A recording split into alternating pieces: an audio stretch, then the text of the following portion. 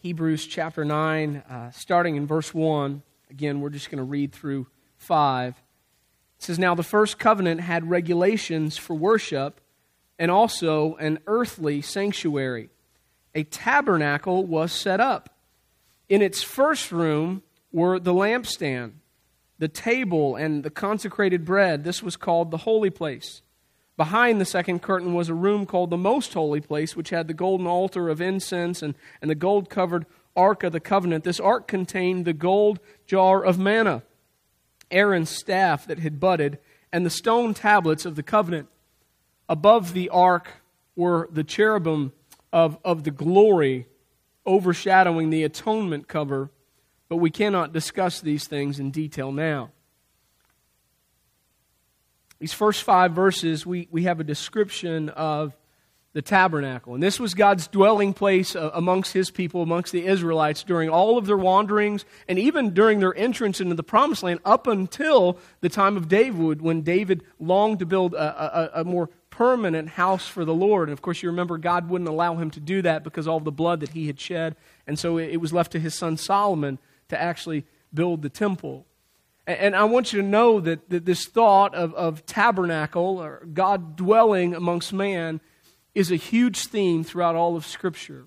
It's of great importance. In fact, the Dutch theologian Herman Witts, that's his English name, his Latin name is Herman Witsius, lived from about 1630 to the early 1700s. He said this about the tabernacle. He said, "God created the whole world in 6 days, but He used 40 to instruct Moses about the tabernacle.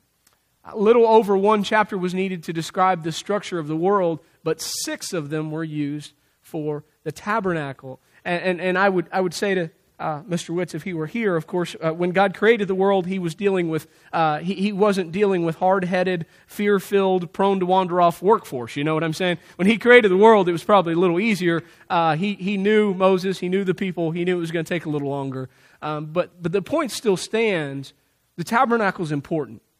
It's important. It's important as Christians that we understand the tabernacle, and specifically that we understand what it represents and who it points to, because again, it all points to Jesus. Listen to what John writes in John chapter 1, verse 14. It says, "The Word became flesh, and He made His dwelling amongst us." And that word dwelling in the Greek is actually the word tabernacle. Word tabernacle. That literally, Jesus, the Word, came and tabernacled with us. God dwelling with us. Jesus was God's tabernacle with man. And so while our author in verse 6 says he can't discuss these things in detail now, we're going to. Just take a moment. I'm a big believer that when you're working through a book, and you're just going verse by verse, and you run across something that needs explanation, that you go ahead and take the time to explain it. And so this morning, that's what we're going to do. We're going to explain how everything in this tabernacle, this earthly tabernacle, points to Jesus Christ, that everything here is actually a symbol for Jesus. In fact, that's our lesson this morning, that Jesus is better than a symbol.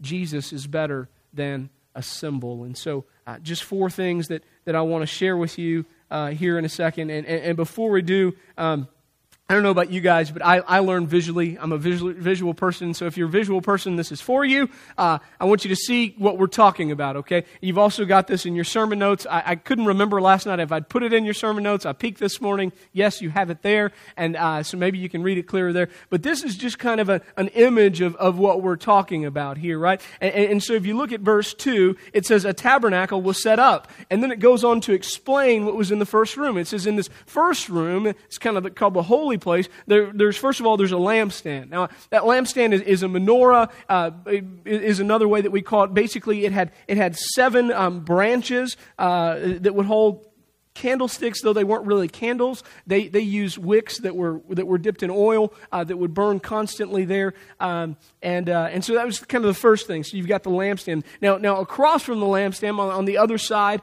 of the tent, there it's the table of showbread. It's also they call this the bread of presence, and there's 12 loaves of bread on this table.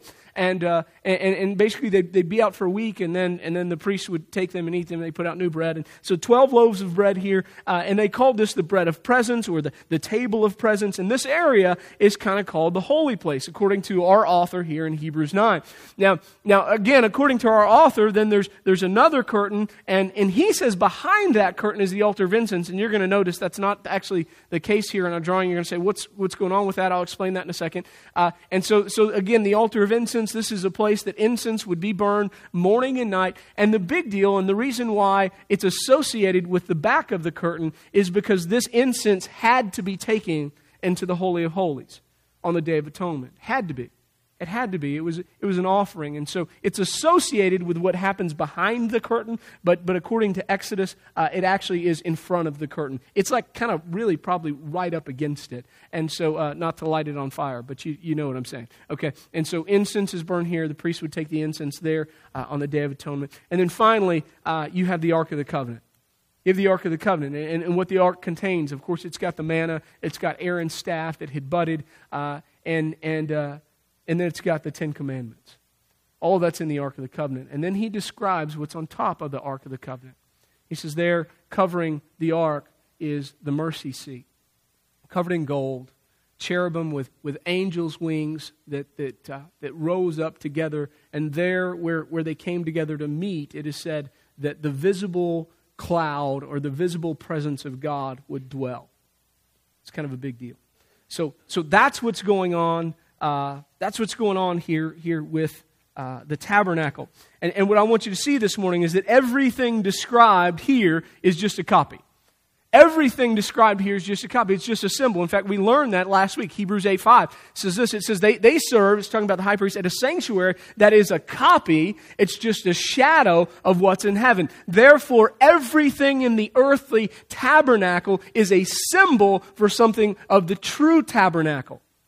And so this morning, that's what we want to talk about, is the symbolic meaning of each of these items and how they point to Jesus. Let's start with the lampstand. Start with the lampstand, with the menorah. And here's what I want you to understand. This is how it points to Christ. I want you to understand this morning that Jesus is a better light.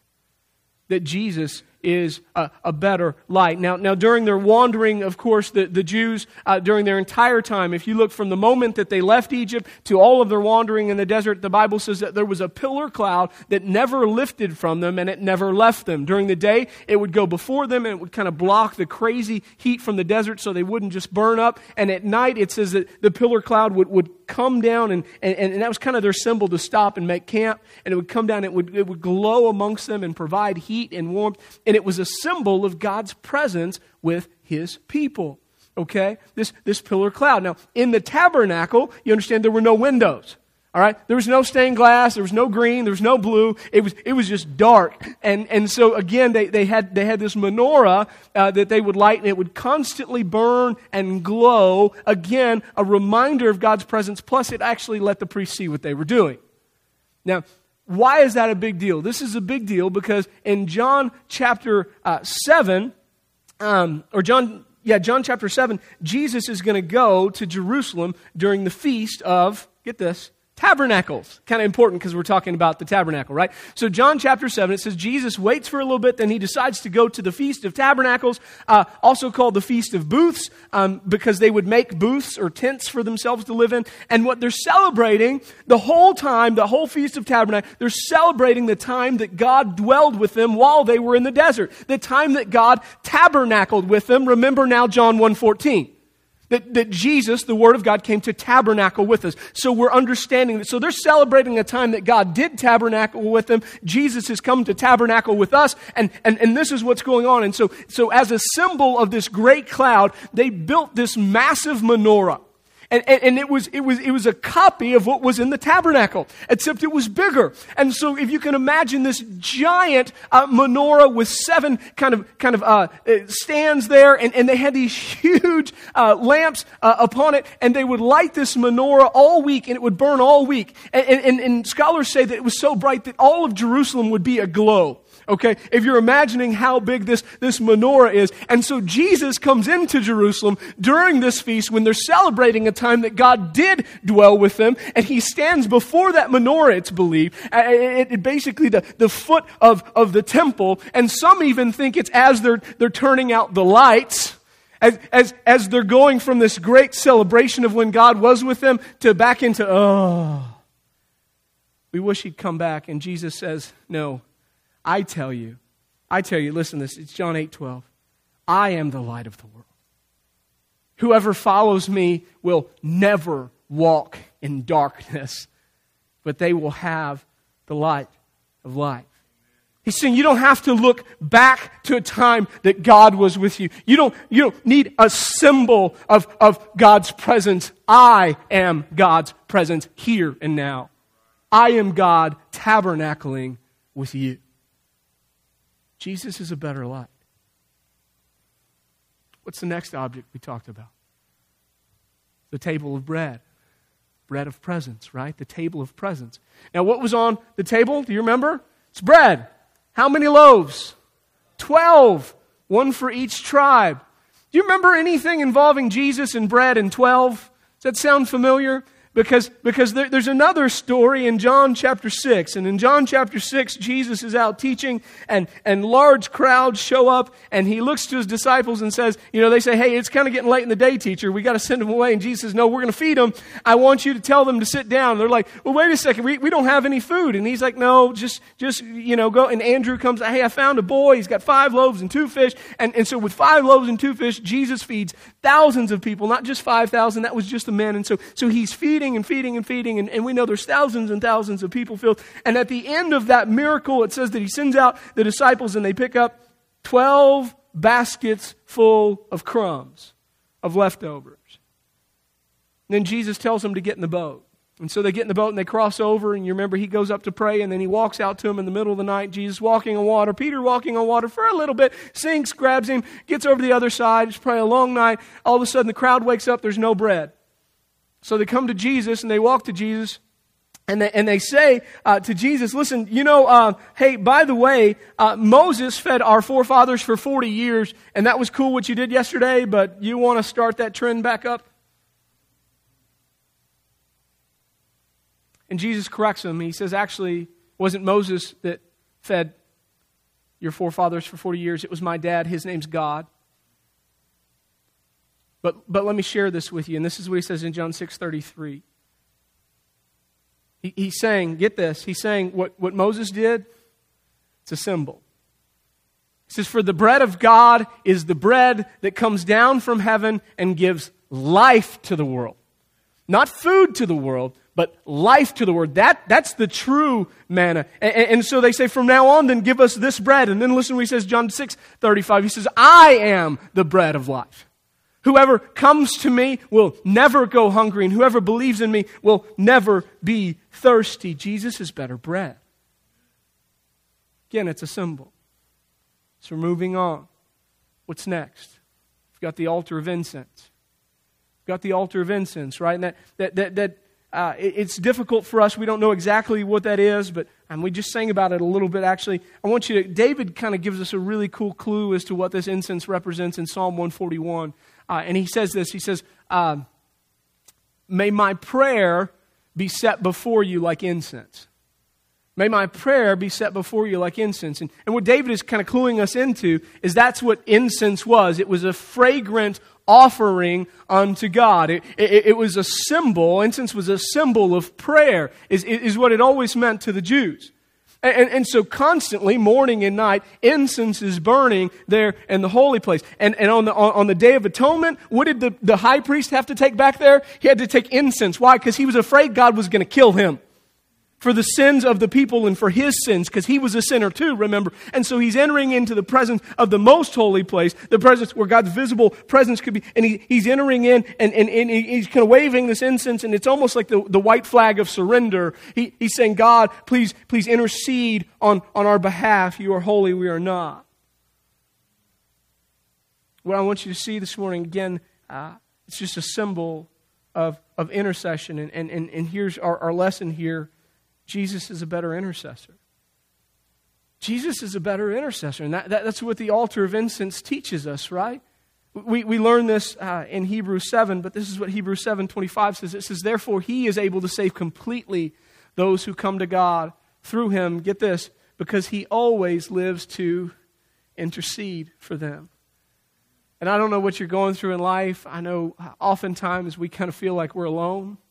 We feel like nobody can understand. I'm here to tell you, there is one who understands and who stands in your defense. And he lives. He's not dead. Right? He lives.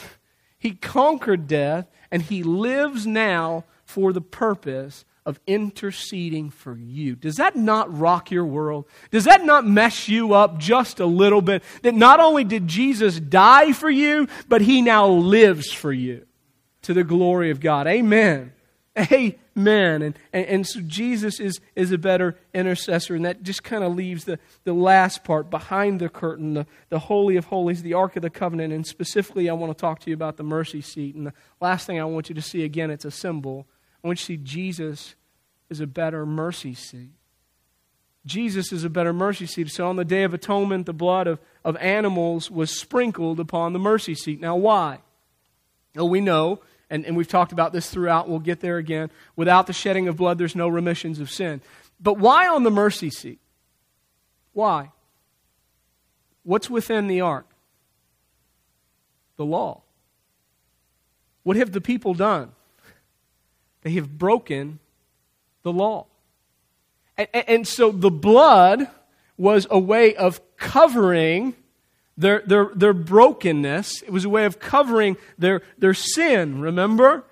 We've been saying this throughout the study, that Jesus is better than that. Jesus doesn't just cover our wrong, and that's what happened with this mercy seat, with the symbol. Only wrong could be covered. But in Jesus, not only is wrong covered, but he gives us the power to be right.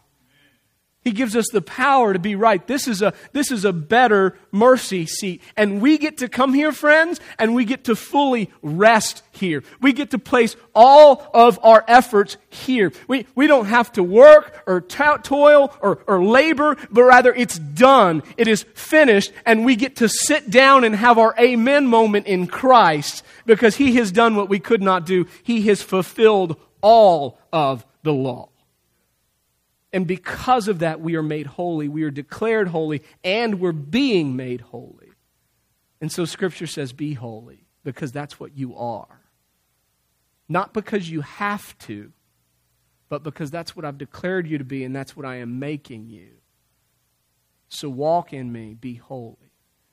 Jesus is a better mercy seat. And friends, I just want to share this with you. I'm almost done. This is our true place of rest. Resting fully upon what he has done for us. This is Emmanuel, God with us, God tabernacling with us. This is Jesus. And if you're going to talk about the tabernacle, you've got to understand that every ounce of it points to him. Okay? So what do you do when you get that kind of understanding? When the Old Testament begins to kind of be sparked into life and you begin to kind of see it and go, oh my gosh, that's pretty cool. Everything there is really pointing to him. Did Jesus really fulfill all this? Yeah, he really did. So what does it mean for you? Well, the first thing I would say for us guys is this. I think it means that we need to make sure that we're not satisfied with symbols. Right?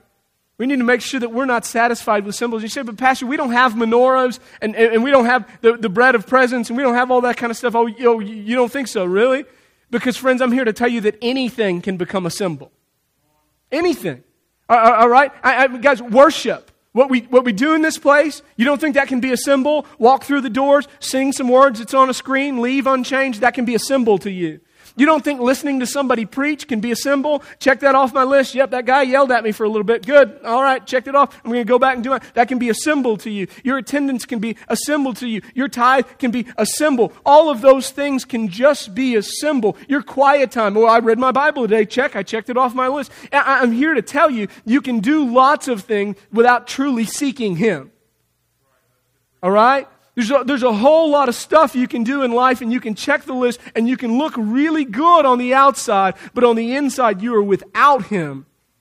And that means that it's a symbol. And friends, I'm here to tell you, it is more dangerous than you think. It's not that hard to stand around some great symbol in your life and remember a time that God was with you. It's not as hard as you think.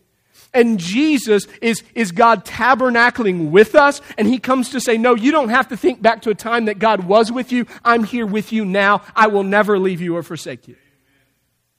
And so we stand here, not back in the past, not thinking to a future time, but rather the fact that Emmanuel is God with us now. This is what God in the flesh looks like on our behalf. This is our tabernacle.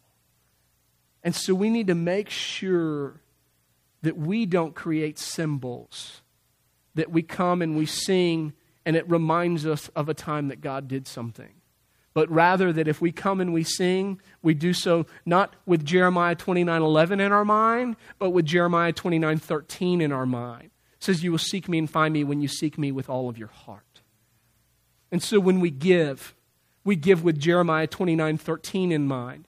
God, not only is this a symbol, it is. And hear me, God, the symbols aren't bad, okay? Like, don't walk away and go, well, I'm not going to church. I'm not singing anymore. He said that's not what I'm saying. The symbols are good, but the symbols are always meant to point to the source.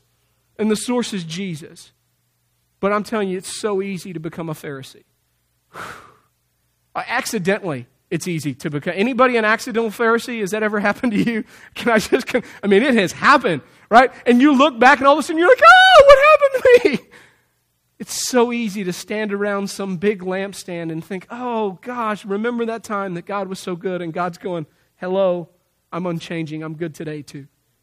I'm good today too, okay? So the first thing, don't get caught up in the symbols. Don't get caught up in the symbols. Don't be satisfied with them. Number two, because the symbols always point to the source, my encouragement to you then would be to spend your life. Okay? Some people would say waste your life, and not in a negative connotation. Give all of your life being centered in that source. Being centered in that source. I want to read to you John 15. I'm going to turn to a couple places real quick. I know that's weird in the application section of the sermon, but I pray our application is always scriptural. So John 15. Jesus says, I'm the true vine, and my Father's the gardener. He cuts off every branch in me that bears no fruit, while every branch that does bear fruit, he prunes, so it'll be even more fruitful. You're already clean because of the word that I've spoken to you. Now remain in me, and I will remain in you. It's abide in me. No branch can bear fruit by itself. It must remain in the vine. Neither can you bear fruit unless you remain in me. I'll just pause there for a moment. It is possible for a Christian to not be walking in the center of God's will. We all know that. And if you're there, you're miserable because at some point you've borne lots of fruit in your life. And God just says, yeah, but when you're not walking in the center of my will, that fruit's not there, is it? Boy, that's misery, isn't it? Isn't that misery to be walking in a fruitless life when you've had abundance? You know what that causes you to do? Build symbols. You know what it causes? When you've seen the fruit, when you've seen the bread, when God's fed you from heaven, and then you're not walking in His will anymore, and you walk outside and there's no bread. You know what it makes you do? It makes you think back to the time there was bread. Makes you build some kind of big menorah and celebrate. And Jesus has the answer. He says, well, here's the answer. It's just me. So don't do that. Don't walk outside of me. Just remain in me. He goes on, I'm the vine and you're the branches. If you remain in me and I in you will bear much fruit. Apart from me, you can do nothing. If anyone doesn't remain in me, he's like a branch that's thrown away and withers, and such branches are picked up and thrown in the fire. If you remain in me and my words remain in you, ask whatever you wish and it will be given to you. This is to my Father's glory that you bear much fruit, showing yourselves to be my disciples.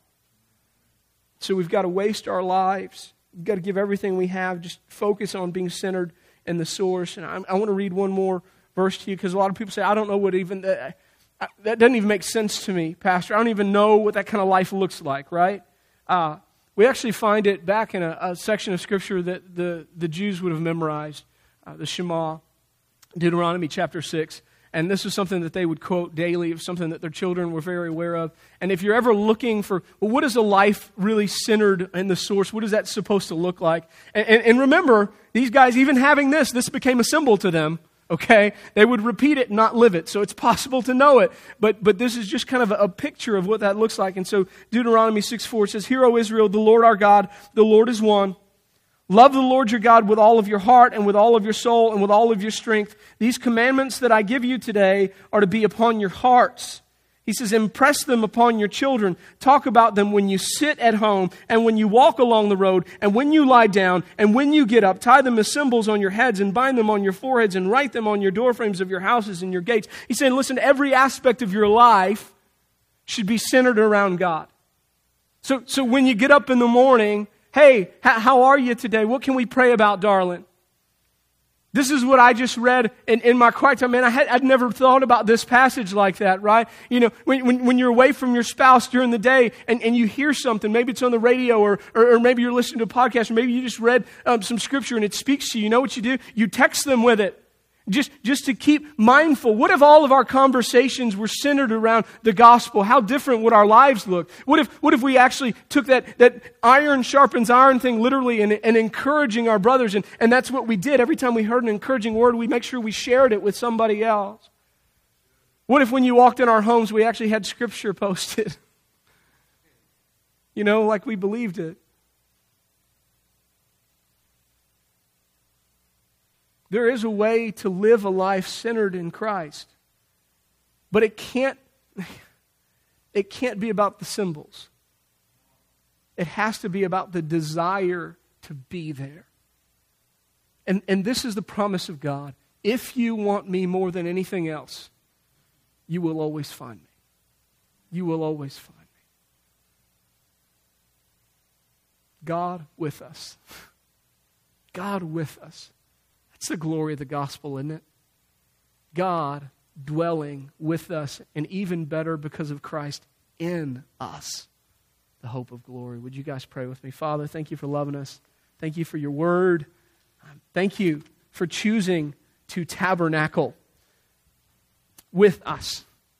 Father, I pray that you would forgive us for how often we lift up things, symbols, how often we get caught up in thinking about times that you were with us, times that you did this, times when we felt this or felt that, and that we would all remember that you are with us right here and right now.